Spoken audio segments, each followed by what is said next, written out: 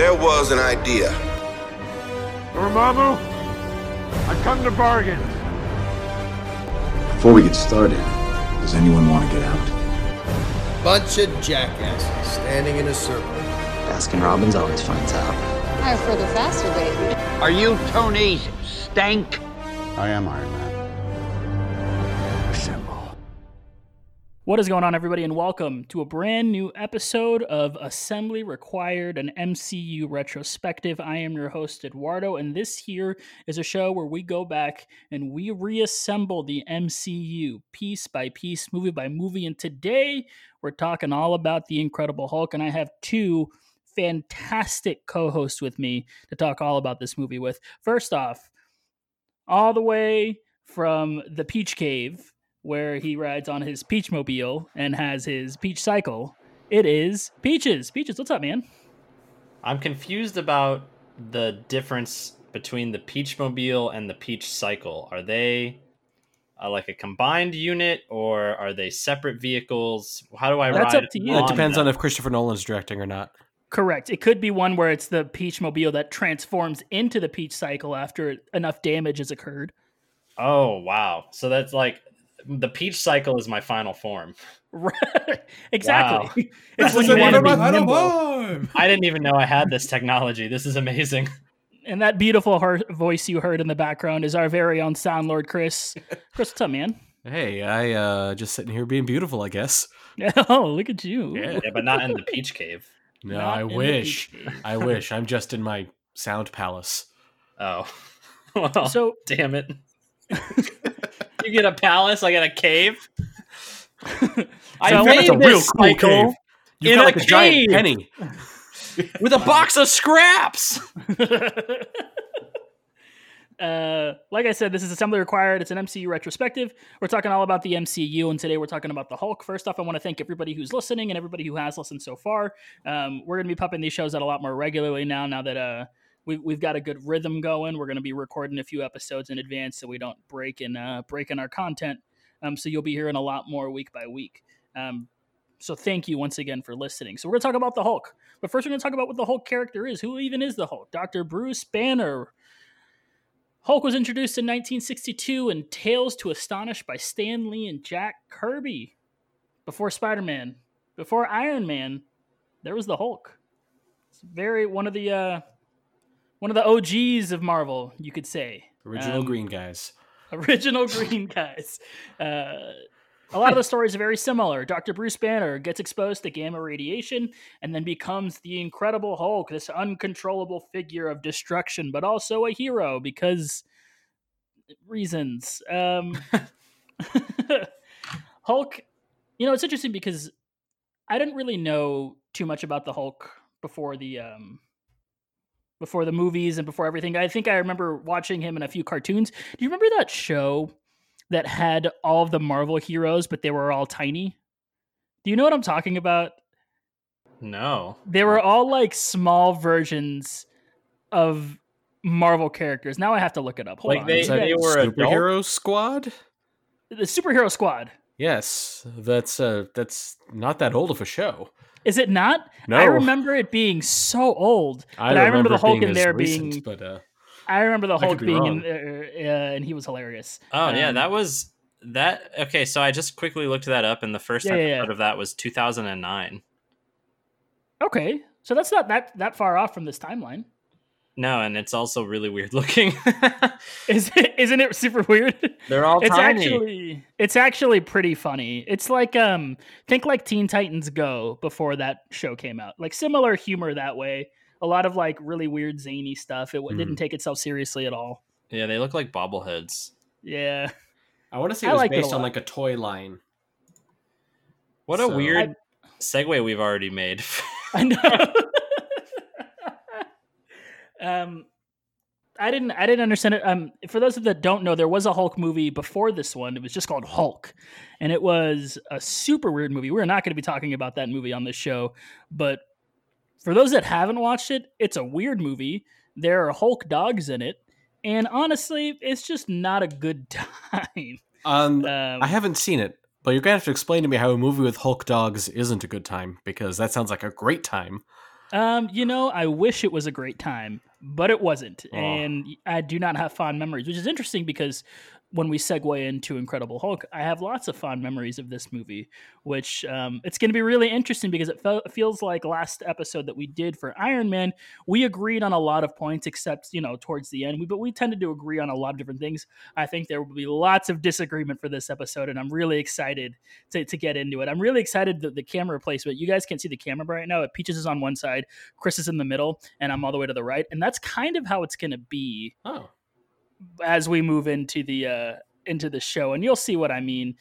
But Chris will definitely be the middle ground between myself and Peaches. What he's saying is I'm lawful good and Eduardo is chaotic evil. And Chris I'm is true true neutral. Yeah. Tell my wife hello. Sneaky Futurama quote in there. Yeah. Now, you guys, what did you guys know about the Hulk before you saw the movie? Were you guys aware of the character? Did you know anything about it? Did you care about the Hulk? You're going to find that a lot of my early impressions of the Marvel characters, as well as most superhero characters, is that I thought they were stupid. So I'm sorry that I'm going to say that 10 times, and I'm sorry that I felt that way for such a long time. But Hulk to me was probably, before I learned more about him in video games, and then because of the way that they portrayed him in the MCU, I just thought that he was like a jockey meathead, and he annoyed the hell out of me. Like caveman intelligence, very strong. Wow, he's a big green guy that can throw cars. Cool. I don't care. And so I never was really interested in his character until the way he developed in Avengers specifically. There's a lot of stuff in Avengers that like immediately had me doing a 180 with my thoughts on the Hulk. But prior to that moment, I just wasn't impressed with his character. And I probably would have been had I looked into it a little more, but surface level, I didn't really care much for him. Yeah. Chris, what about you? Well, I was familiar with the Hulk because unlike the rest of the Avengers, the starting lineup of the MCU Avengers, Hulk actually, with the exception of maybe Captain America, Hulk actually had a pretty significant pop culture presence. Everyone knew about You Won't Like Me When I'm Angry. Everyone knew about Hulk Smash. And that was partially because of the popular TV show that ran in the 70s, late 70s, early 80s, with Bill Bixby as David Banner, as he was called on the show, and Lou Ferrigno as the Hulk. That was a pretty popular show, and so as a result, that really kind of had a pop culture thing. I watched a lot of cartoons when I was a kid, and all the cartoons would end up doing a Hulk parody at some point. So. Oh, right, like in Dexter's Lab. Yeah, the Incredible Kronk. Yeah, the best one. Yeah, there is always someone gets angry and somehow gets covered in green paint and goes on a rampage, and it's a Hulk reference. So I knew Hulk because of that, and also the roller coaster at Universal, at Islands of Adventure. Fair. So I hadn't read Hulk comics. I had never really watched like anything that was specifically Hulk. But I knew him. It's like, oh yeah, I know that character. I know that story. Yeah, a lot of my we're like this. We're tight. Yeah.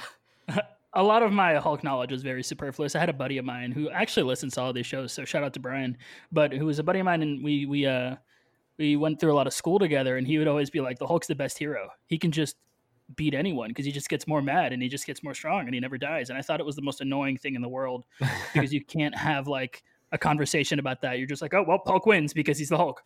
And I was really soured on the Hulk at first. And then I watched this movie, and if you can't already tell, I really like this movie. So let's it maybe paints a picture as to what these other guys think of the movie. But let's get into it. I want to talk about the movie, but I want to let's paint the picture. Let's paint the scene of what the Incredible Hulk is. So that guy from Fight Club shows up in Brazil, and he's got a heart monitor on his arm, and he's trying not to get upset. And it's interesting because I think it was interesting that they painted it that way because it doesn't seem like it was necessarily tied to anger, but it was tied to his heart rate. Whereas traditionally the Hulk is tied specifically to anger, right? I mean, you can kind of correlate the two in a way. If he needed a way to like, I don't want to use the word monitor and then say heart monitor, but if he needed a way to keep track of something that he thought could be triggering this event that he doesn't really know that much about, I think that was probably a smart move to use a heart monitor. But it definitely is kind of weird when you say it that way. Like, right, you think when something's making you angry or stressed out, That's why I think it's not necessarily anger, because there's a scene in the movie where he is definitely not angry, but he needs to stop what he's doing so that his heart monitor stops going off. That scene's weird, and I don't like it. It's this is a family household, and a family podcast. Yeah. Oh man, yeah. That there's a scene not a family podcast. There's a scene in the movie where Bruce Banner and I don't know Liv Tyler's character's name, Betty Ross. Betty Ross, right? Because General Ross, the daughter Betty of Ross, are like they're like about to get busy, and he like has to stop it because his heart rate is all over the place, and it's a weird thing. But either way, he's in Brazil. You get this nice. I think there could have been ways to make that happen without the heart rate being that high. I'm just saying, there could have been something could have happened. I have limited knowledge in this field. He's in Brazil, and there's a nice little sequence at the beginning that sort of ties you into his backstory very quickly, and then he's in Brazil. He is definitely, it seems like he's hiding away from the U.S. government. And then the U.S. government ends up finding him because he's reaching out to this guy named Mr. Blue, who is this guy that he does this weird server correspondence that I've never seen in my entire life that he can, for some reason, access from any computer on the planet. And they all type very quickly. Did you notice that? Very quickly. Oh, they're good. And he's messaging with this guy. The U.S. government finds him. He ends up back in the United States after begging in the streets of Mexico for a while. And somehow he begs all the way back to Washington. They're in D.C., right? That's where the movie's... I think that's where it starts out. Yeah, or... Oh, gosh. I don't want to seem unintelligent on the topic that we're hosting a podcast about, but I do not know. Yeah, I have no idea what city they're in. I don't think we see too many like real landmarks. And I don't think they probably flash it on the screen at one point, but I don't necessarily remember. Everyone's frantically looking it up. Yeah, it's like long story short, they get some of his blood. They make an abomination. Hulk fights the abomination. Hulk wins. That's essentially the whole movie. There's a lot of twists and turns throughout, but from start to finish, he's in Brazil. He's in the United States. He becomes the Hulk. He kicks the crap out of Abomination. Boom, we got ourselves a Hulk movie. According to the Marvel Cinematic Universe wiki, Culver University is situated in Willowdale, Virginia, so probably close to DC. Close to DC. Okay. Now we're gonna start this off with a bang. Peaches, you and me. It's very clear you didn't love this movie. Oh yeah. You watched it for the first time, right? You hadn't seen the movie before, and you watch it after you watched all of the MCU. I thought you hadn't watched it before, correct? No. I've seen it before. I watched it. The first time I ever watched it was before. It was either right before or right after Avengers. I don't remember, but it was in like. It had to be at some point in 2012 that I watched it for the first time. So the rewatching that I did for this episode of the podcast was my second time watching it. So okay. So you'd seen it before. So we have about the same interaction. I saw the movie when it came out, and then I saw it once again for this podcast, and I haven't really seen the movie in between. Sure. Now, it's clear you don't like this movie. It's clear that I do like this movie. And as we're going to go through some of our talking points here, you're going to find that we're going to have essentially polar opposite takes on a lot of the same things. Now, the first one I want to talk about is Bruce Banner, right? So I've talked on the show before about how I think I enjoyed Edward Norton's performance as Bruce Banner, and I wanted to see where that went, and it took me a long time to sort of warm up to Mark Ruffalo, and I thought Edward Norton played a better Bruce Banner. And here, you seem to disagree. And I guess I don't necessarily disagree with some of it, but I disagree with him being less of a scientist. I just think he does less of the science that you see in the Avengers. He's not necessarily dealing with technology. He's dealing with gamma radiation and things like that. And to be fair, in the movie, he doesn't have a lot of the tools that he would in a full-size laboratory that he gets in like the Avengers. So are you talking about my first point here? Yes. Point number 1. Yeah, Parkour Banner. Yeah. So I just don't think that he's Bruce Banner. He's not really, I wouldn't say Bruce Banner himself in the universe isn't like fit or anything, but as scientist Bruce Banner, he's not, the bulky meathead fighter. He's not supposed to be ultra athletic. He's supposed to be like a nerdy scientist guy.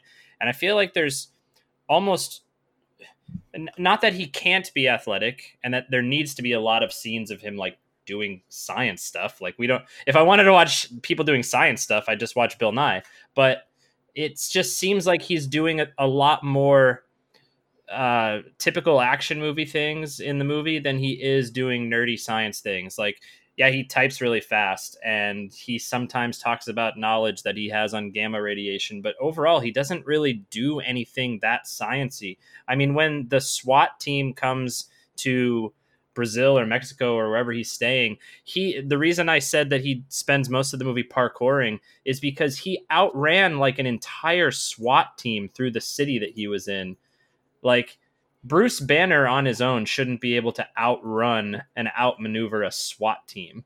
So it just felt really weird that he was portrayed in that setting as just ultra athletic. I think it was a cool chase, but when I'm thinking about the character Bruce Banner, it just doesn't feel like I would say that this isn't Bruce Banner that's been working in the lab. This is Bruce Banner that's been on the run for years and years. So he's probably honed that escape instinct. Yeah. But like better than a team of SWAT members. That's where I find the difference. There is, I don't think he necessarily outran them. I think he outsmarted them. There are a lot of parts in that outrun sequence where he's like doing crafty maneuvers and things like that, using his intelligence rather than just booking it in a straight line. Well, and to be fair, he doesn't technically outrun them. They find him, if and then he just turns into the Hulk. I'm really scared for any SWAT team that I ever have to rely on if they're all also bulky meatheads that don't know how to do tactical maneuvering.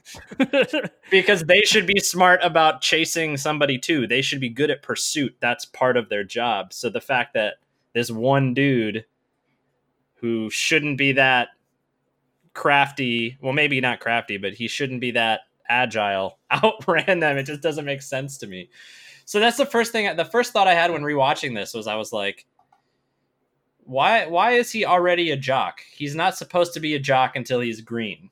And he's a jock when he's not green. I don't know. I think we're just going to disagree because I felt the exact opposite. I thought it made sense for him to be able to outrun. I thought it made sense in the story that they painted there with him being on the run for so many years and being able to know that city, right? Like he knew the city, they didn't. He knew where he was, they didn't. He didn't just like run them through a maze. He ran them through a city filled with people that he could maneuver because he'd been living there for so long.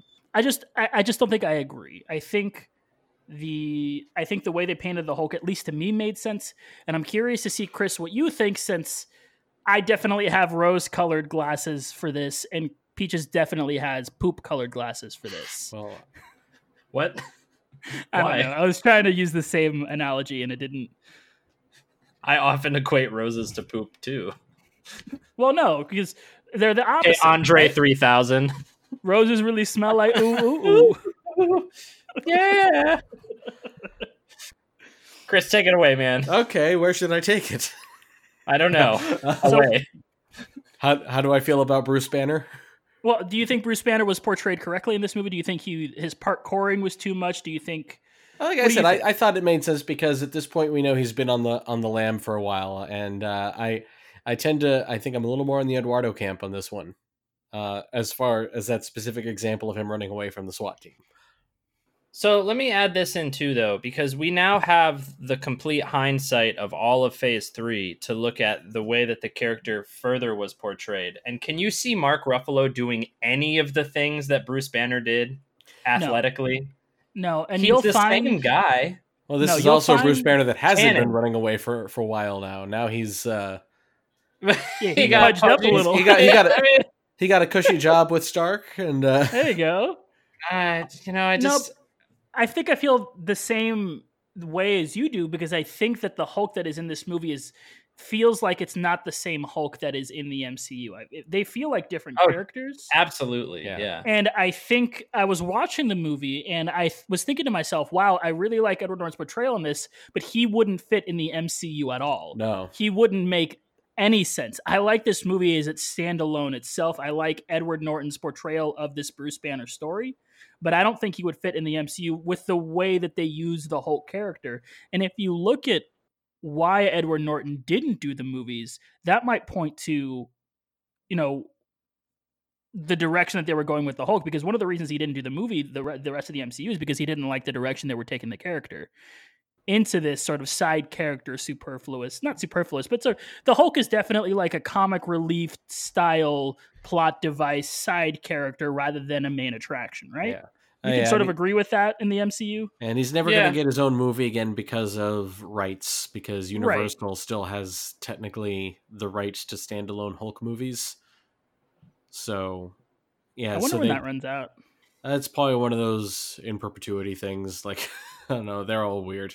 What Mark idiot Ruffalo signed won't that? want to do it. Yeah, It's he won't called wanna do it it's anymore. called Marvel almost went bankrupt in the 90s. There Yeah. you go. So they'd There you sign go. anything. What an That's fair. idiot to name their kid that. Did you Did you know that House. Marvel almost sold their rights to their entire universe over to Sony in the 90s?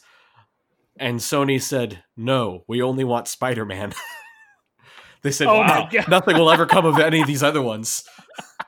Wow. I want Spider-Man." I bet Sony feels like they messed up. Yeah.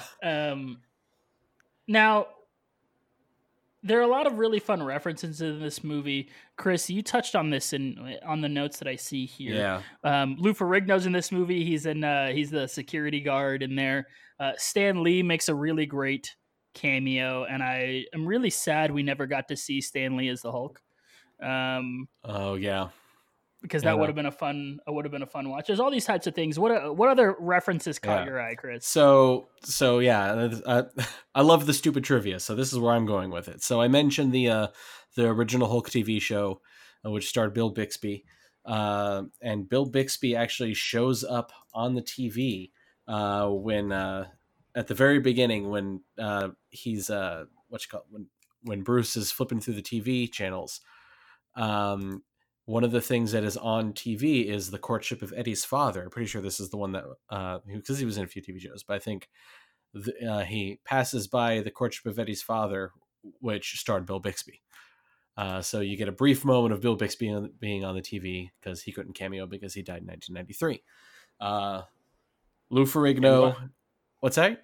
I'm sorry. I was gonna say I'm glad when I was rewatching this, my roommate was watching with me because he pointed that out to me. Oh, really? I had no idea who that was, Yeah. and I figured, why would they not put something kind of Easter eggy on the TV? Yeah. So when he pointed that out, I was like, oh, that's perfect. Also on the TV, which made me very happy, and this has nothing to do with the Hulk, is they show my all-time favorite Sesame Street sketch, which is Grover doing around, over, under, and through, but Oh in my Portuguese. It is. When I was a kid, that was my all-time favorite. I had it on a cassette or on a videotape, and I used to watch it all the time. That was like my favorite. Also in Portuguese? No, I had it in English. I don't. Oh. I don't speak Portuguese. I've had people try, but no. Oh yeah, so Lou Ferrigno, he has a cameo as the as the security guard. He also actually provided some of the sounds for the voice of the Hulk in this movie. Oh, no way. Yeah. Did he really? Yeah, so like when he says Hulk smash, that's him. And some That's of the grunting cool. and growling. The Lonely Man theme, that was the end credits theme from the TV show, and it's a sad piano music. Dun dun dun dun. Oh, the one that's made fun of in Family Guy. Yeah, it's it's a fun pop culture reference. But that actually plays after the first time he turns into the Hulk and he's wandering through the town, that music plays. It also actually plays a little bit in Thor Ragnarok, I found out recently, but it's a lot harder to spot in that one. I can't hear Peaches anymore. Oh, neither can I. Yeah. I'm going to keep talking, though, while we figure that out. But yeah, it plays in Thor Ragnarok when Thor and Hulk are sitting on the bed talking. I muted myself and I thought it unmuted and it didn't. So sorry about that. We found Peaches. Yeah, I'm here. I don't even remember what I said while I was muted, but it probably wasn't important. I'm sorry. And my last one that I want to point out, Stanley, not Stan Lee, but Stanley, the guy who runs the pizza shop. He was the voice of Bruce Banner on the 1960s Hulk cartoon. No way. That's cool. All these people in there. Yeah, right? That is so cool. Yeah. Which the 1960s Hulk cartoon, if you've never seen it, you need to go look up the theme song to that, because all the 60s Marvel cartoons had weird theme songs. Like we talked about, obviously the most famous one is the Spider-Man theme. Everyone loves that one. Hey, we can reference it. Like, since we've referenced it, we can now play it, right? Like, you can soundboard it in. Oh, yeah. I will play that. Say, it'll play right now. And then, now it's done playing. Yep. That's exactly how it could happen. Wow. But I really hope you just leave in the silence. Perhaps I will. Maybe that'll be maybe everyone should listen after the credits. I don't know. Hey. Yeah. That's a good time. Yeah. So that's my and one more thing. I don't know, we're probably not going to get a chance to talk about this any other time. But I do want to point out that Ty Burrell plays a superhero in this movie who never got the chance to be a superhero. He's Doc Samson. I didn't realize that he was also a character in the universe other than just Betty's boyfriend. Yeah, no, he's from the Hulk universe. I looked it up on Wikipedia recently, but through some weird series of events, he ends up becoming gamma powered as well. So he gets like green hair, and his strength comes from his hair. And it's funny because his name is Samson, just like in the Bible, Samson got his hair cut off and he wasn't strong anymore. And yeah, oh my gosh. So yeah, so it was one of those things, and there's another big one that I'll talk about later in the episode. But oh my gosh, he looks so weird. I'm looking it up right now. Looking at Doc Samson? If you Google Samson MCU, the picture that comes up looks like it came straight out of like a skateboarding video game. Like, he's got a shirt with a lightning bolt on it. His hair is like long and green. Yep. He just looks like he should be riding a skateboard or a snowboard or something. Definitely the kind of role you expect the dad from Modern Family to portray. Oh, definitely. Yeah. He could still come back. He could. Ross came back.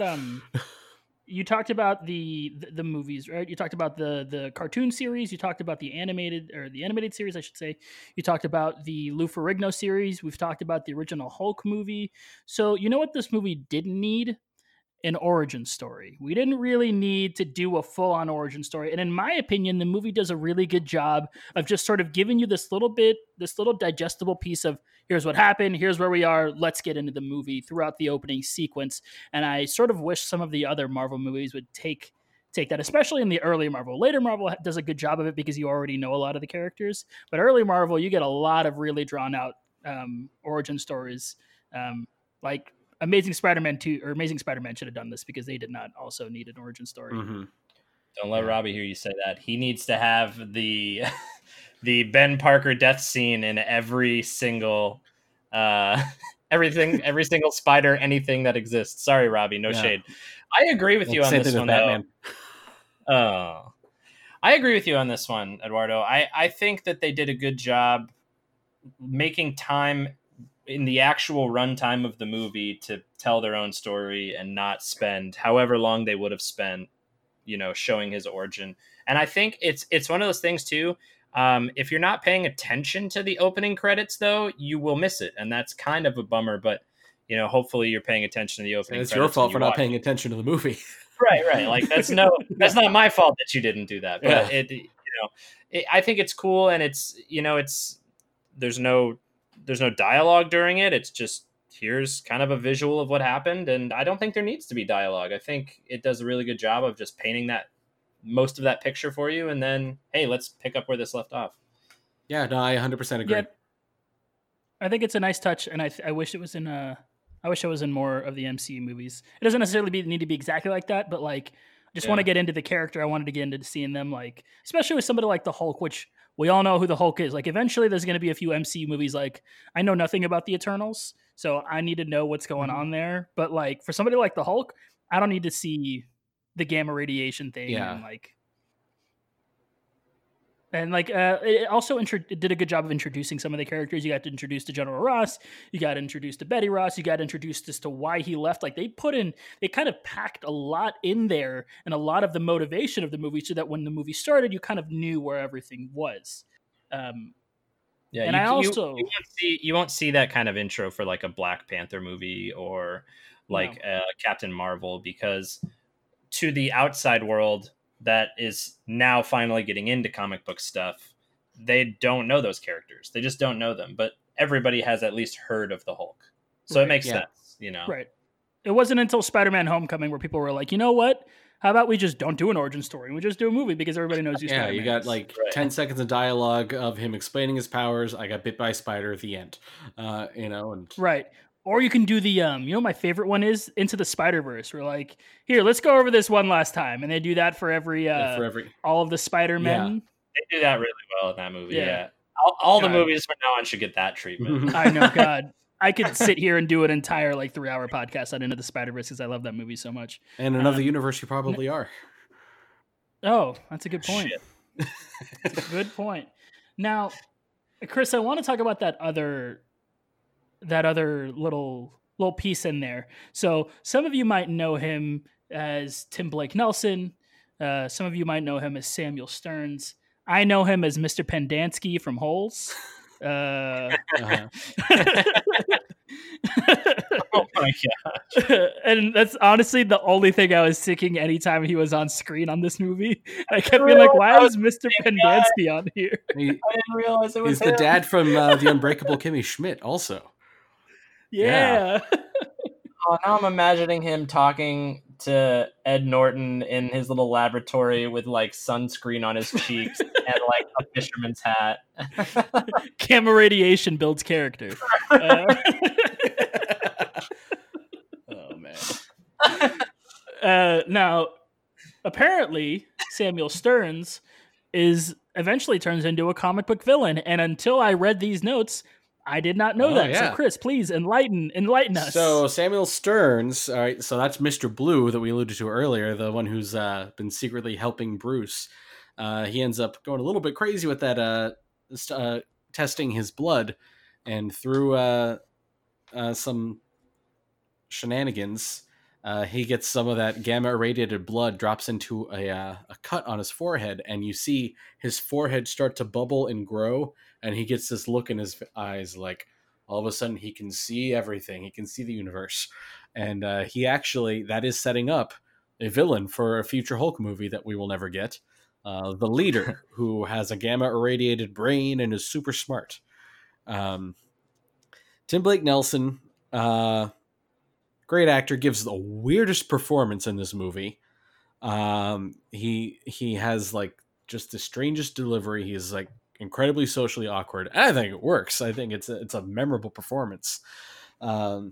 He also, the actor, has unfortunate luck because he keeps getting cast as villains in comic book movies who you think are probably going to be a villain a little bit later on, because he was in the recent Fantastic Four movie that nobody saw. I didn't see it either. But he played Harvey Allen, aka Mole Man, aka the villain from the very first Fantastic Four comic book, Fantastic Four #1. Huh. Yeah, I believe he actually ended up dying in the Fantastic Four movie, because they did everything wrong. You put Mole Man in your movie, but you don't let him actually become Mole Man. Why? But yeah, so once again, he gets turned into a supervillain in this movie who doesn't ever get to supervillain. We just sort of leave okay, I guess he's got a bubbly head now, and that's the last we see of him. What if, this is completely off topic, but what if they continue to make Fantastic Four movies. It never becomes part of the MCU, and we just keep waiting until they make one, and then we sign the Human Torch, and they play the character of their life, right? We get Chris Evans, and then all of a sudden he's Captain America, and it's the best role we've ever seen him in. We get Michael B. Jordan, and then he's Killmonger, and he like slays it. Why don't we just keep doing that? Why don't we just keep using the Human Torch as, like a Marvel The MCU has become factory. like the Human Torch rehabilitation program. Oh man, I apologize. I didn't mean to interrupt. No, it's okay. Yeah, no, that's pretty much all I have to say about that. Is just I just want to shout out his insane performance and give some credit to a character that never got to reach his full potential. Speaking of movies that I like that most people don't like, have you guys seen Green Lantern? Unfortunately, I actually haven't. It makes me think of Hector Hammond in that movie, who also is basically the exact same character that you're talking about that Samuel Stearns turns into, which is basically just a giant super guy with a big old head, and he's really smart. And he's got telekinetic powers. Oh, is he Sinestro, or is that someone else? No, because Sinestro has a big head. No, not Sinestro. Okay. It's a different. They sort of in that movie they set it up so that Sinestro will be the next villain. Oh, okay. He at the end of the movie, and this is a spoiler for anybody who cares about the 2011 Green Lantern movie, but at the end of the movie, he finds Sinestro finds the yellow ring. Oh, okay. So isn't I know. Isn't Taika Waititi in that movie? Yes. Oh. He plays is it Krog? Kilowog. See, this is how I know that we don't actually like the Hulk that much, because we keep talking about things that aren't the Incredible Hulk in the Incredible Hulk episode. Let me just throw that point in there. We're trying to be off topic. It's like, please let us talk about anything else. Taika Waititi plays Tom Kalmaku. Oh, they're really looking it up. Yeah. I'm watching them do it. Viewers, he plays like his friend. Okay, that's what you're talking about. Yes. They're looking it up right now. Also, Mark Strong is Sinestro, and that movie is really good. Back to the Hulk. Yes, back to the Hulk. Taika Waititi directed a movie that had the Hulk in it. Back to the Hulk. Boom. Brought it back. We did it. So, do you care at all about Mr. Pendanski, Peaches? I mean, I thought that you guys hit the nail on the head with him. He definitely was awkward, but his character felt like it was an awkward character. It was a guy that Bruce had only spoken to over that weird messaging service. The Hulk is no different from other movies as far as computer screens looking nothing like a computer screen actually looks like when you interface with one. So every time you watch them type, you're right. It's like, oh my gosh, they're like 300 words a minute typers. That's amazing. And also it looks nothing like my operating system. And then when you meet him, he's still like kind of awkward and standoffish. So, I mean, I think he played the role well, but kind of at the end when he starts turning into the leader, and then, years and years down the road, we never had another movie with him in it. Like, you can tell that they really weren't sure what they were going to do with this movie. Yeah. And that's one piece of it was it seemed like they just threw a bunch of stuff in that were loose ends intentionally, so that if they wanted to pick up another one, if it was received well, they could go whatever route they wanted to go with it. Yeah, the problem with that is that you can't make a movie expecting the next movie. You got to make that movie. Right. You got to make your movie first. And that's an issue. This isn't a DC Extended Universe podcast, but if it were, that's all I'd be talking about pretty much. Sure. And that's the beauty of the end credit scene, right? So you can create your movie. You can make your movie from start to finish. And then after the credits, you can throw in a little snippet if you want to lay a foundation somewhere else. But you don't have to do it while you're in the movie. It doesn't have to be throughout the course of the movie, right? Right. And while this movie did have an end credit scene, it definitely felt like they were sowing a lot more. They were planting a lot more seeds throughout the movie. Mm-hmm. Now, Peaches. That's you didn't actually know that this movie was part of the MCU on purpose to begin with? No. Because to be fair, when they first like had the idea for the MCU, they were like, all right, let's all just make these bunch of movies and hopefully they fit together. And then eventually by the time the first Avengers came out, they were like, oh no, now we see what we're doing. But at first they were just like some movies by different studios that hopefully will go together at the end. I think for me, it was one of those like just weird rumor mill situations because if you remember from the last episode or the episode before, I don't remember. I didn't really know that they were forming this greater universe until Avengers was announced. And then everyone was like, oh my gosh, all these movies, they fit together. They're setting this up. I didn't really realize that. And so because I didn't even see Hulk until way after it came out, it just didn't feel like it really fit in with anything. But also the whole rumor mill part was that I don't know who I heard it from, but I swear that somebody said that this movie was not intended to be a part of the MCU, and then they decided after the fact to make it canon. And that just kind of stuck in my head. So whoever said that to me or around me, congratulations, it worked. Because I mean, there's probably a world where they decided that while they were filming the movie, but Maybe. that end credits scene with Tony Stark was in the movie since the movie came out. So like, Right. They definitely knew it was going to be part of the MCU. I almost feel like that one, though, was another loose end that they intentionally left there. Because if you examine, I don't want to jump right to the end of the movie, but if you examine that scene and then you compare it to the end of Iron Man, he shows up in his apartment and Nick Fury's there, and Nick Fury wants to start the team. The end of Hulk, Iron Man shows up to Ross and tells Ross that he's forming a team.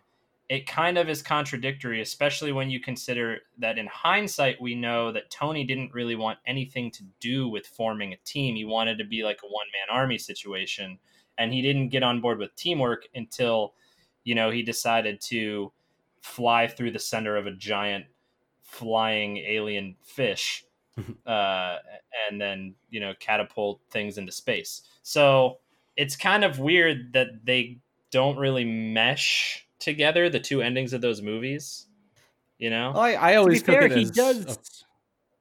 The quote is, "We're putting together a team." Yeah. So you could say he was talking about himself and Nick Fury because he'd been convinced. I agree with that, but just the fact that he is so adamantly against it in later movies, Sure. and then he's the one that they decided to be the spokesperson for reaching out to Thunderbolt Ross in person, it just feels weird.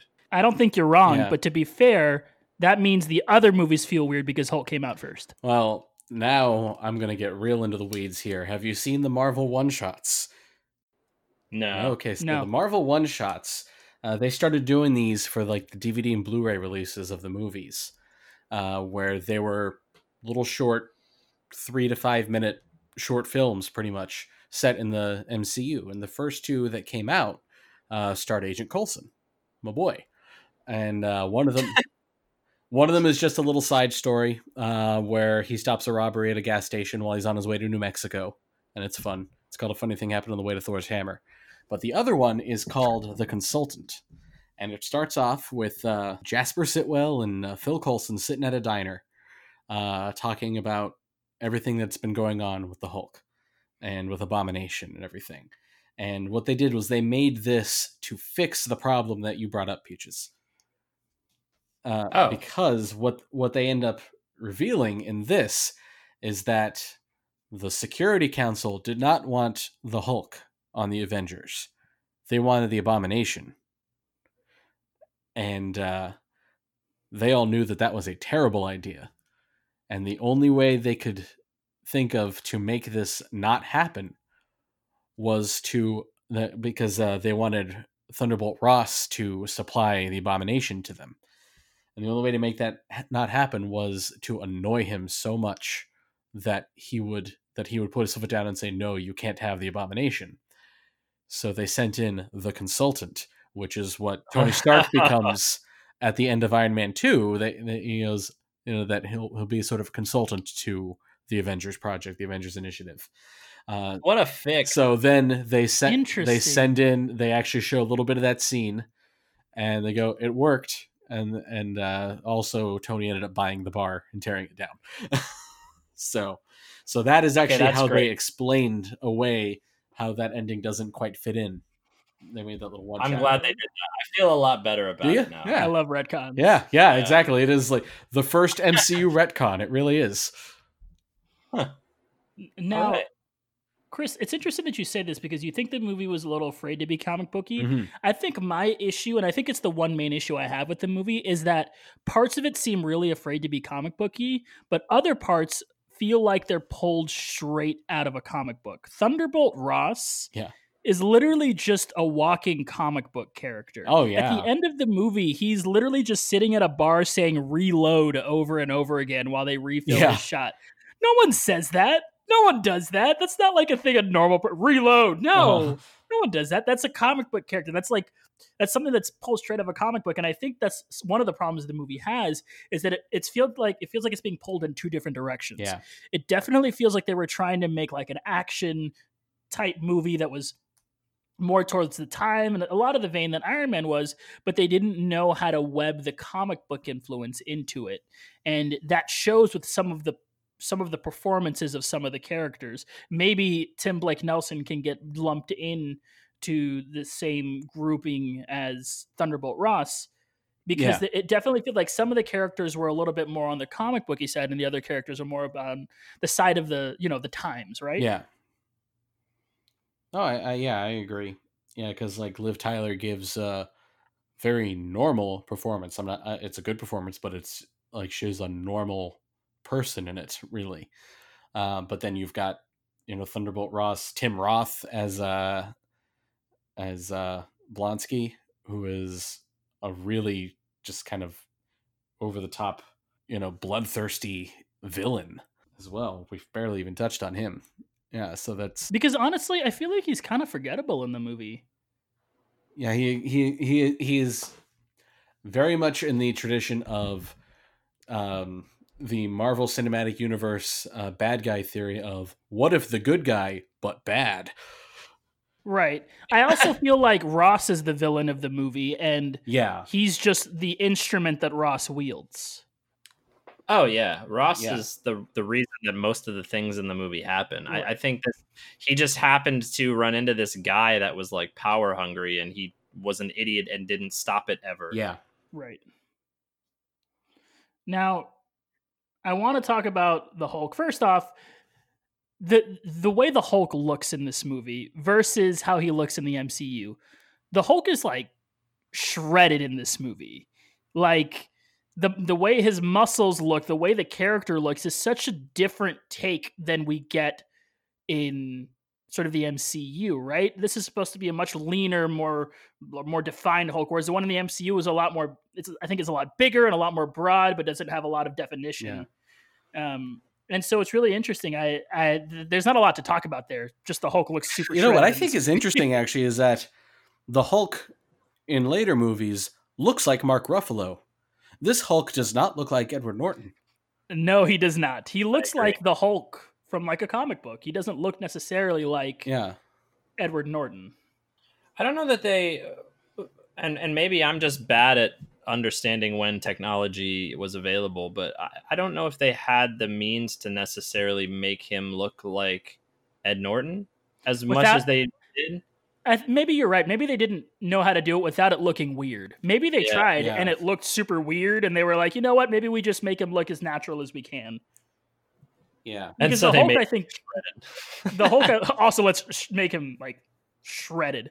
Now, I mean, he's like veiny, and like I'm looking at a picture of him now, and he's just like, yeah. I mean, if you compare the Mark Ruffalo version to the Ed Norton version, like the Mark Ruffalo Hulk is like obviously really stacked. Like he's also very muscular, but like he even still has like chest hair, and he has facial features. Mark Ruffalo, and then Edward Norton turns into, dude, this guy is showing up at bodybuilding competitions, like he's walking around with his arms out here because he can't put them at his side, and he's waxed his chest. He's got like a 12-pack.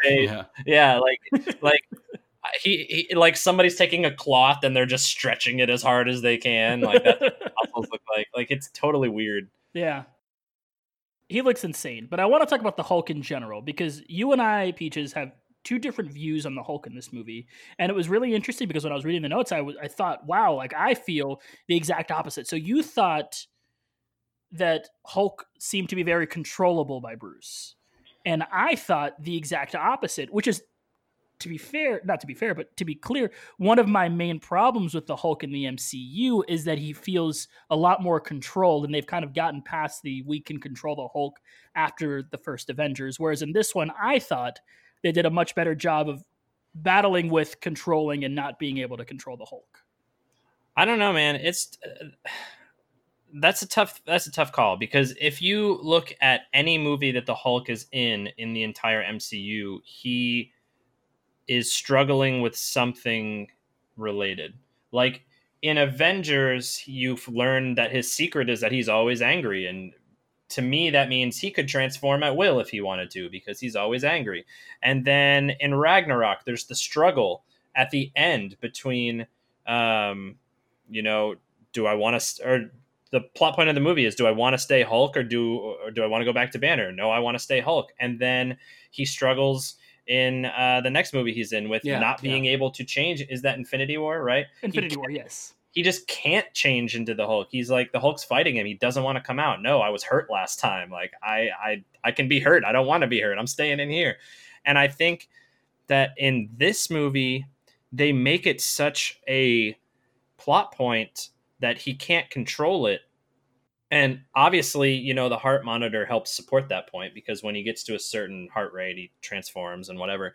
But there's so many moments where he is the Hulk, where it seems like he has complete control over lots of different things, like his vocabulary, like certain people that he's around, he just has no problem taking control. Like anytime that he's around Betty, it seems like he has 100% control. When he sees her on the battlefield, he stops raging and punching things and goes and shields her. When they're hiding in the cave, he's completely docile, other than the fact that he's afraid of the thunder and the rain, which is kind of funny. But I feel like if he really didn't have control of his abilities as much as they are kind of advertising in the plot, that he wouldn't have such a soft spot immediately for Betty. Like maybe he'd try to attack her, or he wouldn't even recognize her because he can't maintain control. It just seemed like it was more advertised than it was executed to me. I'm interested to see Chris's point on this, because I clearly completely disagree. So I'm interested to see what Chris has to say. Well, looking at how Hulk is in the later movies, I think you have to go back to the, one of the last shots of the movie, which is him in the cabin, and he's controlling his heart rate, and then his eyes turn green, and this is days since last incident, or days without incident, and it scrolls back to 0. And that to me was him saying, all right, I can now control when I become the Hulk. And I think if you put it in context with Avengers, it's him discovering how to be always angry. And to be fair, I think Bruce Banner has a lot to be angry about. I think his eternal anger is justified. The world has dealt him a very difficult hand. I think that, and maybe we would have gotten it if we had gotten more Hulk movies, but there is an interesting duality between Hulk and Banner, and that they are two different characters. And yes, there are aspects of Banner that come through in the Hulk, and sometimes there are aspects of the Hulk that come through in Banner. But they are in opposition to each other for a lot of the time. Hulk wants to be in control. And if you look at it's, they say that he's able to direct himself at the problem, which he does in this movie at the end when he fights Abomination. He does it in Avengers. He does it for Age of Ultron. But when he loses that control in Age of Ultron because of Scarlet Witch, that's when, and Banner even says it later, he goes, everyone just saw the real Hulk, where there is no Banner. You see it again later in Ragnarok, where Hulk has been Hulk for years now. And so, yeah, he's a smarter version of the Hulk, but it's still, he's trying to keep Banner out. And then later on, Banner's trying to keep Hulk down. Then in Infinity War, you've got Banner actually wanting Hulk to come out and Hulk being like, no, no, no. And then you have the resolution of it in Endgame where they have found the balance where Hulk is Banner and Banner is Hulk. And they are now... Finkel is Einhorn. Hey, Chris, you got any more of that gum? Okay, never mind. Sorry. It's an Ace Ventura. Sorry, that went over my head. I apologize. Wow. Interestingly, I disagree with Peaches on one point specifically, and I think it's the point of Betty as the sort of grounding force. I thought that was an actually really interesting take on the Hulk, and I think it's important for the Hulk to have that figure, so much so that they gave the Hulk a love interest in the MCU and basically turned Betty and Black Widow not into the same character, but they sort of moved his love interest over to Black Widow because the Hulk needs, and Bruce Banner and the Hulk need a grounding presence. They need someone there to be the reason for him not to want to be the Hulk all the time and not to want to destroy things. He needs to have something he cares about. And I think it makes sense for the Hulk to also care about Betty and to want to see her, and for that to be his zen, his peace, his grounding force. I think that makes sense to me. Whereas everything else is chaos. When he sees Betty, there's a little bit of clarity there, and he can sort of not necessarily control, because I don't think he's controlling the Hulk. I think the Hulk is doing his own thing, but I think he can like residually feel that feeling that Bruce has for Betty there. Also, I might be a little biased here because I am actually just absolutely in love with Liv Tyler, so maybe that has like a little bit to do with it.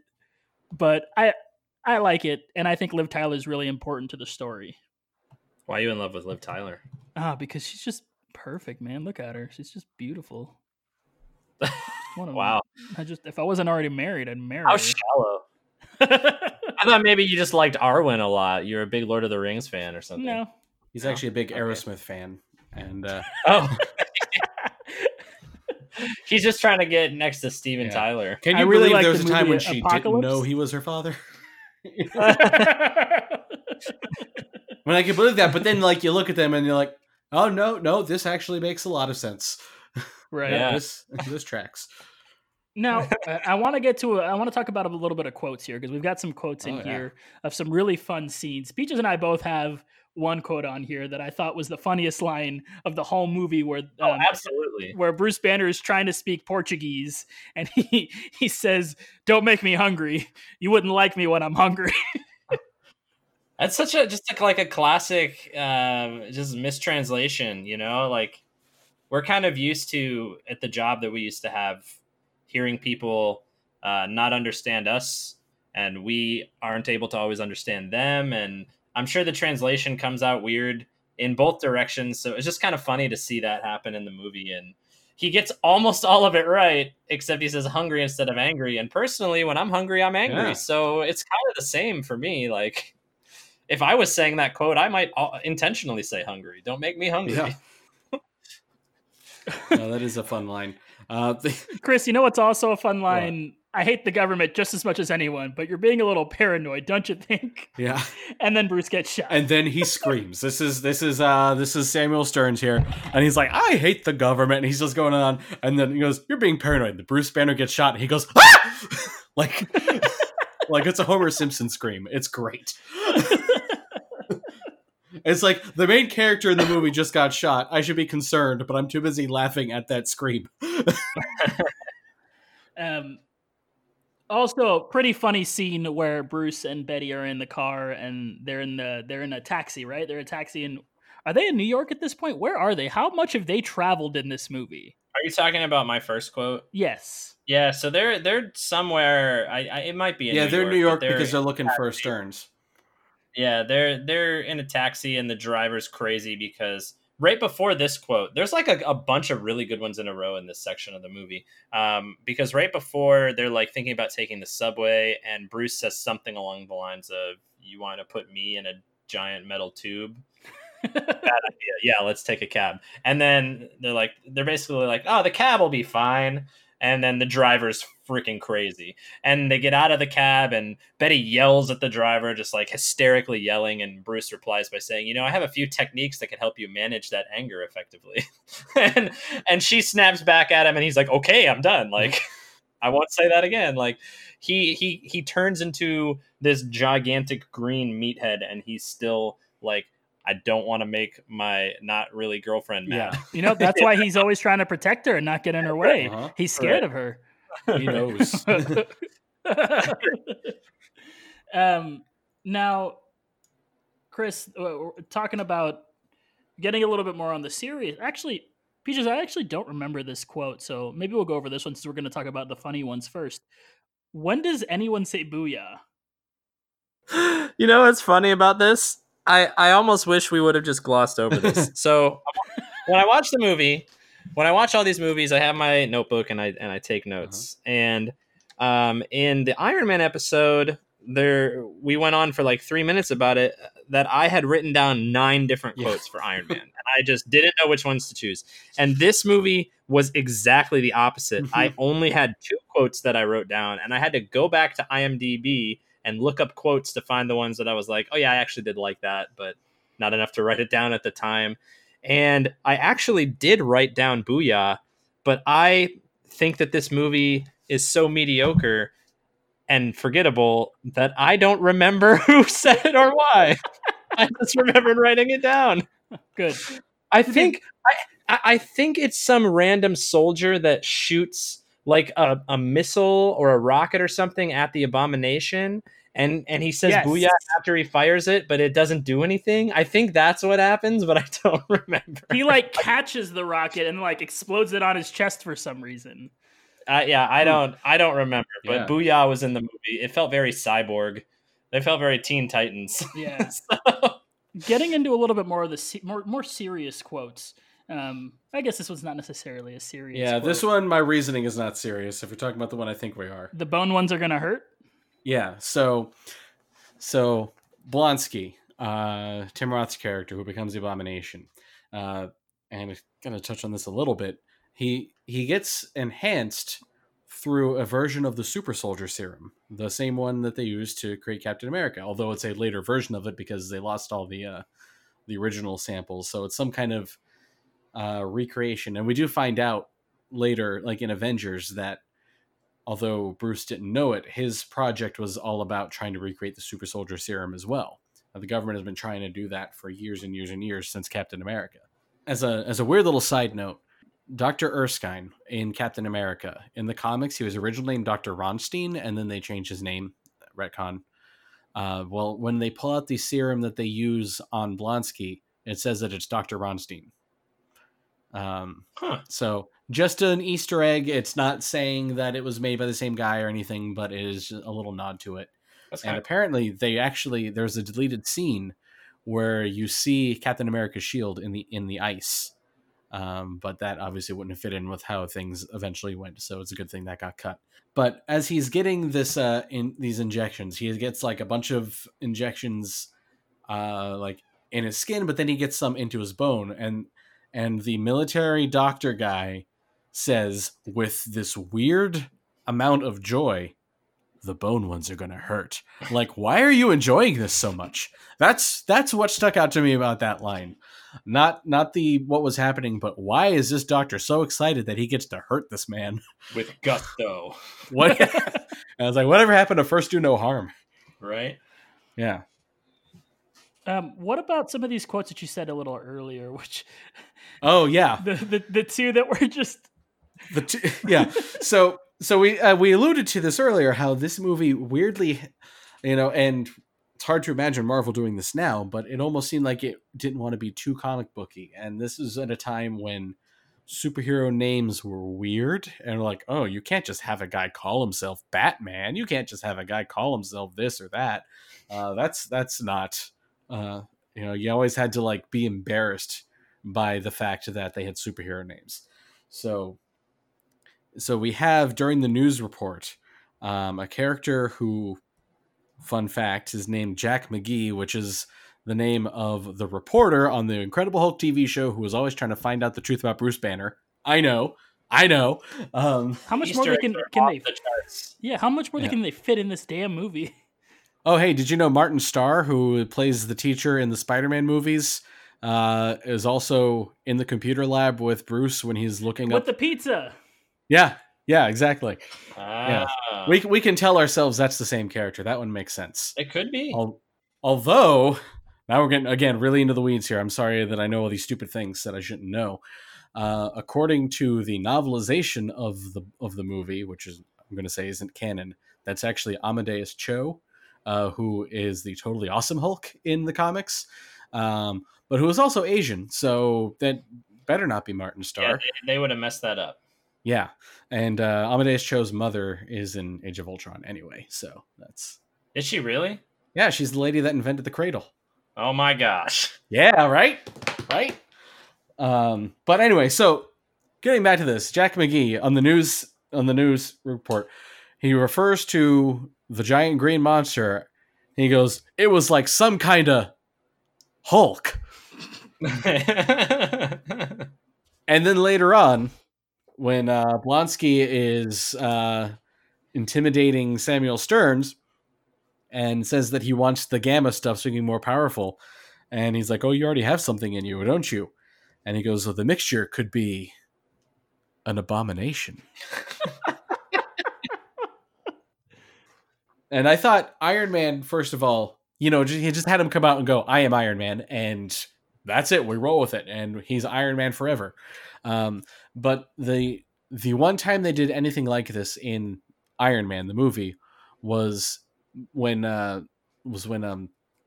Obadiah Stane says to him, "We're Ironmongers, Tony," and Ironmonger being the name of the villain in the comics.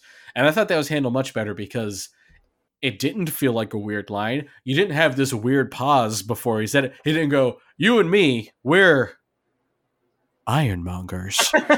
It was like some kind of Hulk, It's like it was just "We're Ironmongers, Tony," and it's a line that made sense in context, but for people that knew, they get the reference. The movie is called The Incredible Hulk, so you can't have them like be wink, wink, nudge, nudge Hulk, especially when later on, I'm just going to do my third quote right now, we get Hulk smash. So he calls himself the Hulk anyway. He must So have we don't. the report. Yeah, I guess so. He's out later and he's like, "Hulk will remember that." Hulk like Hulk. My name Greg before, but Hulk better. Incredible Greg, bad. Gamma Cutie Greg. Greg. Was Gamma Greg, now Hulk. Hulk fewer words.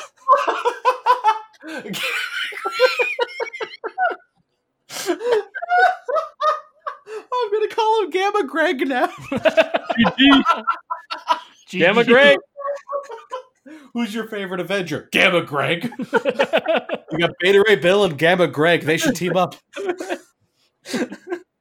Anyway. Yeah, that's all I had to say about that.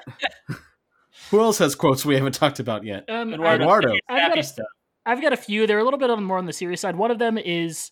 my God. It's another comic booky line where Samuel Stern is talking to Bruce and Betty, and he says, "And then something went terribly wrong, or terribly right." And he says it in this weird comic booky way that I watched it and I was like, I have to write this down because he really sold this one. And then the last one I thought was just a really interesting. It just continues to paint the picture of Ross and Bruce's dynamic where he tells them it's when he goes through the procedure and it looks like he's gotten rid of the Hulk and he's strapped to the stretcher and he looks at Bruce and he says, "If you took it from me, I'll put you in a hole for the rest of your life," referring to what some teenager has dubbed the Hulk. Gamma Greg. Gamma Greg. You took Gamma Greg from me. Now, and Ross is a really interesting character. Peaches, you thought he carried the movie. Oh, yeah. As far as everything is concerned. Now, interestingly enough, I think the opposite. Who knew? Peaches and I disagree on something. Whoa, in this movie specifically. And pretty much that exclusively. Yeah. Yeah. We found Interesting. the one thing. I agree with a lot of your points here that he's definitely the reason for a lot of things, but I don't think he necessarily carries the movie because, in my opinion, which I already talked about earlier, the style of his character clashes against the rest of the movie, which is why I think that whole thing feels weird when you're watching this movie, because his performance and sort of his character doesn't really make sense with the rest of the way they tried to paint the movie. No, I agree that his character doesn't make sense. I actually wrote that down in my notes because he kind of just has, it seems like he has some like multiple personality thing going on, because, you know, he should have known that he'd gone too far several times, and then he kept going, and then it was like seemingly nothing that he flipped the coin to the other side and was like, I'm going to help you now. Like, he just didn't really know what side he wanted to be on, but nevertheless, he was basically on everybody's side at one point. He, was the reason that Banner was pursued in the first place. He tried the super serum on Abomination.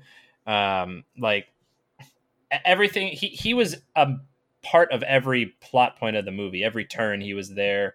And I think that the movie wants you to think surface level that Abomination is the villain, but it really is Ross. Ross is the villain that kind of sort of sees the other side of the equation by the end of the movie, but not fully. He just kind of feels defeated. I think he swallows his pride for a second at the end of the movie, and he just lets Hulk help. But he's still, as you find out in later movies, he's still not the greatest human out there. I mean, lets Hulk out and letting his daughter's boyfriend jump off of a plane are, not necessarily. They're not dating. And B, if he dies, then he doesn't have to deal with them anymore. Well, that's the point, right? Like, he's like, oh, yeah, go help. Jump off of this plane. Like, who cares? Right. Yeah, everything in the movie is his fault, up to and including the existence of the Hulk itself. Yep. No, I agree, and I think I think that he created his own problem. Every problem that happens in the movie is a creation of Thunderbolt Ross. He messed up by testing two different people with these different things that have turned them into creatures, Gamma Greg and Adam Abomination, and and he messed up by pushing his daughter away, and he messed up by not realizing that he went too far. And, the movie is just him messing up a whole bunch and plot that follows. So I think that he carries it, because without him, Banner would probably just be sitting in Brazil, meditating, having a good old time. Well, I necessarily agree with him being the main plot device. I don't think he necessarily carries the movie. Like, his performance doesn't necessarily carry the movie. I think you could probably give it twofold to Edward Norton for giving an interestingly dynamic take to the Hulk that's different from what you're used to, but I really want to give it to Liv Tyler, because I think, like I said... I know you do. Y5!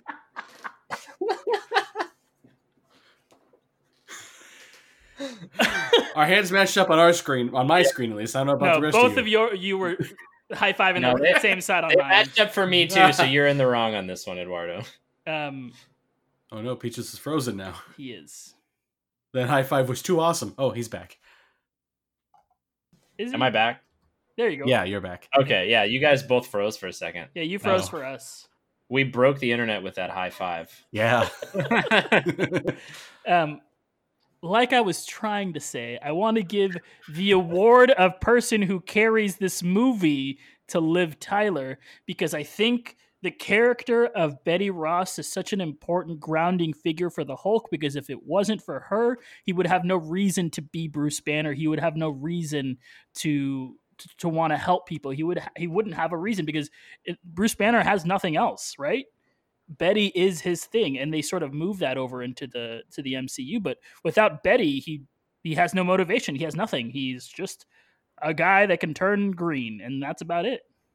I don't know. I think he still wants to. He struggles in the movie that he doesn't want that anymore. He wants to be separated from it. I don't think it's like, I'm doing everything for you. I think it's partially I want to be freed of this thing that happened to me. Well, sure, but because of how it affects his life, without that love in his life, he wouldn't have that comparison point, right? Like he wouldn't have sort of the point to be like, well, I have something in here I care about, so I need to make sure the Hulk is kept away, so I don't, because part of the movie is about how he turns into the Hulk and then like accidentally kicks the crap out of Betty at the beginning of the movie, and Sure. and she's in like a hospital bed, and that's like a driving figure or a driving reason of one of the reasons why he leaves in the first place is because he doesn't want to hurt her, he doesn't want to hurt the people around him. Quick interjection though, just for my knowledge for the next 20 films that we're going to be talking about. When you have this MVP section and you say which character do you think most carries the film, from my point of view, am I supposed to be saying who is the best actor / actress, or who do I think moves the plot along best? I would think it more the first one. I would think we're talking about who has the best performance, whose performance is integral to the story. It's probably a combination of the two, but the acting definitely has a lot to do with it, and whose performance is important for the movie to be successful. Okay. I didn't give you a straight answer. I'm sorry. You did not. It did not help whatsoever. Who's your MVP? I mean, that's a personal thing too. Sure, absolutely. Yeah. Okay. Because what makes a movie work or not work for you is different than for Eduardo or me or whatever. I guess, so. and to be fair, I don't think this movie worked as well, so I guess that makes sense for me. Well, there you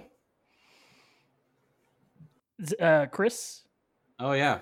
Samuel Stearns, baby. The leader. I've been struggling with this for a while, but the more we've talked, the more I'm like, you know what? He's my favorite part of this movie because it's so ridiculous. It feels like he's from a different movie. He almost feels like he's from a later MCU movie because of like the weird quips and asides and strange delivery. And it just, I don't know. It was never boring when he was on screen. So I'm going to give it to him. Yeah. Yeah, you will. R.I.P. leader. Nope. Now, sorry, I just wanted to echo the thing we did to Eduardo. Yeah, I think good callback. We've all sort of touched us on this already, but how do you think the movie fits in the MCU? Because it doesn't, right? The movie doesn't really fit in the MCU as we know it today, right?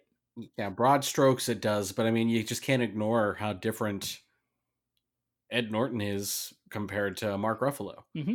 I mean, at this point, Ruffalo has been Bruce in so many movies, and we got one movie where Ed Norton was it. So sure. It's kind of like the Don Cheadle, Terrence Howard thing, where it's like, you know, I've seen the second one, the second actor so much more than the other person. They've gotten to grow and become a part of the family of the MCU.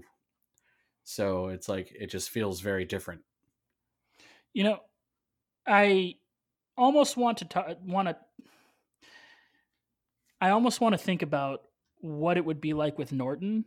And if Norton was in this, he would have to be one of the main three, right? He would have to have taken the place of Thor, Hulk, or Iron Man for it to have worked, right? For him to be that serious character, and one of those guys would have had to have taken a back seat for Edward Norton's specific Hulk to have worked in the MCU. I'm not saying it would have worked. That would have worked. I don't think it would have worked. And the other thing is, and I don't want to, cast aspersions on his character. He could be a very nice man, but I hear he's not a nice man. Apparently he's really not easy to work with. Yeah. He came in and rewrote the movie basically, to be more to his liking, which, I mean, yeah, the movie turned out fine, I thought, but the way the MCU grew, you got to be a team player. Sure. And you've got some of the biggest stars in the world in these movies, and somehow convinced them all to be team players. And he couldn't have done that, I don't think. I wonder if he is the reason that Hulk is not Gamma Greg. Did he write that cheesiness in? We can't just have him call him the Hulk. That was his, like he was sitting up at 3 a.m. and scribbling on a piece of paper and then throwing it behind him, and this is the line he came up with, some kind of Hulk. That's perfect. Yeah. And to his credit, he has been very gracious in public about the whole situation. pretty much saying that he doesn't really care about the Marvel movies anymore, and he thinks it's great that other actors have gotten the chance to play the Hulk and all that. So, but yeah, I just both from the movies themselves and also like beyond the movies, I just don't think it could have worked. Yeah, I don't. It's tough. I mean, it sets the story up well, where we pick up in Avengers with Hulk. Like, it sets that story up well. You know, that's the reason that we find him in this like remote, secluded location when we find him.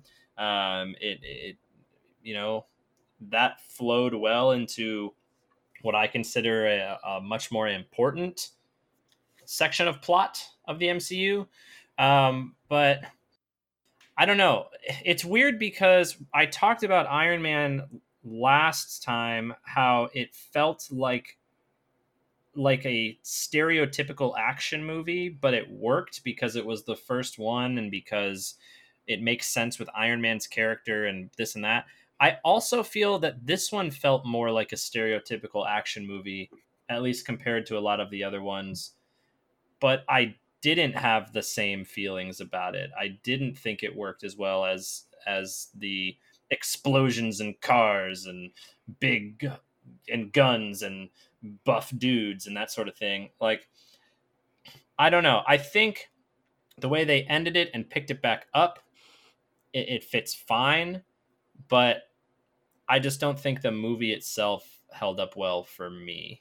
It's like, I really would only watch it again if I'm doing a rewatch of the whole MCU.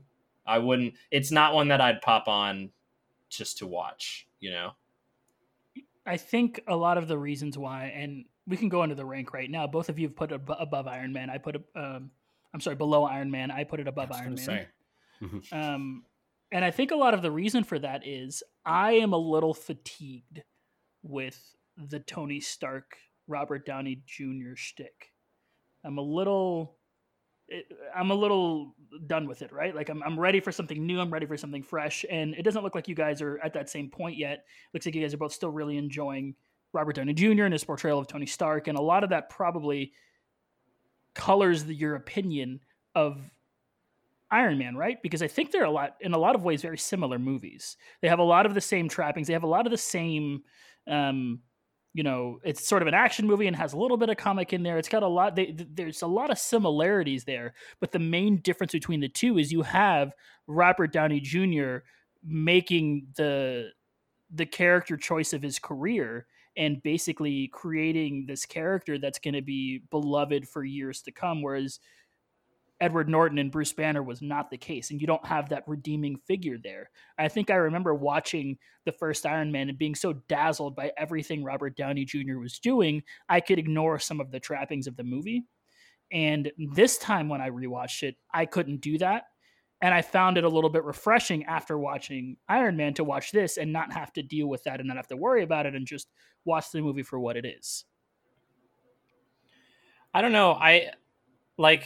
I don't necessarily get the Iron Man fatigue thing. It's not like it's a new movie we haven't seen before. Like, and it's not like Tony Stark is going to be in any movies going forward. So, I mean, I would say, like, if you are getting tired of the Iron Man character after the now 23 movies in the MCU and you're like, hey, we don't need him in a 12th movie, then maybe that's fine. But as of where we're at in our rewatch, like, I don't know. I don't go back to any of the movies and go, damn it, I have to watch Robert Downey Jr. again because I know he's going to be in the movie. Well, that's not. I don't think that's necessarily what I'm saying. I think what I'm saying what is it sounds like, though. That's what I'm saying. We're doing a rewatch on purpose, right? This is supposed to be a retrospective after we have watched all of the MCU. So we're not doing this fresh. I have watched all of the MCU. I've seen Robert Downey Jr. in what feels like half of the movies. I've seen him play the Iron Man character, and it's a very specific character. The way he delivers his lines is a very specific way.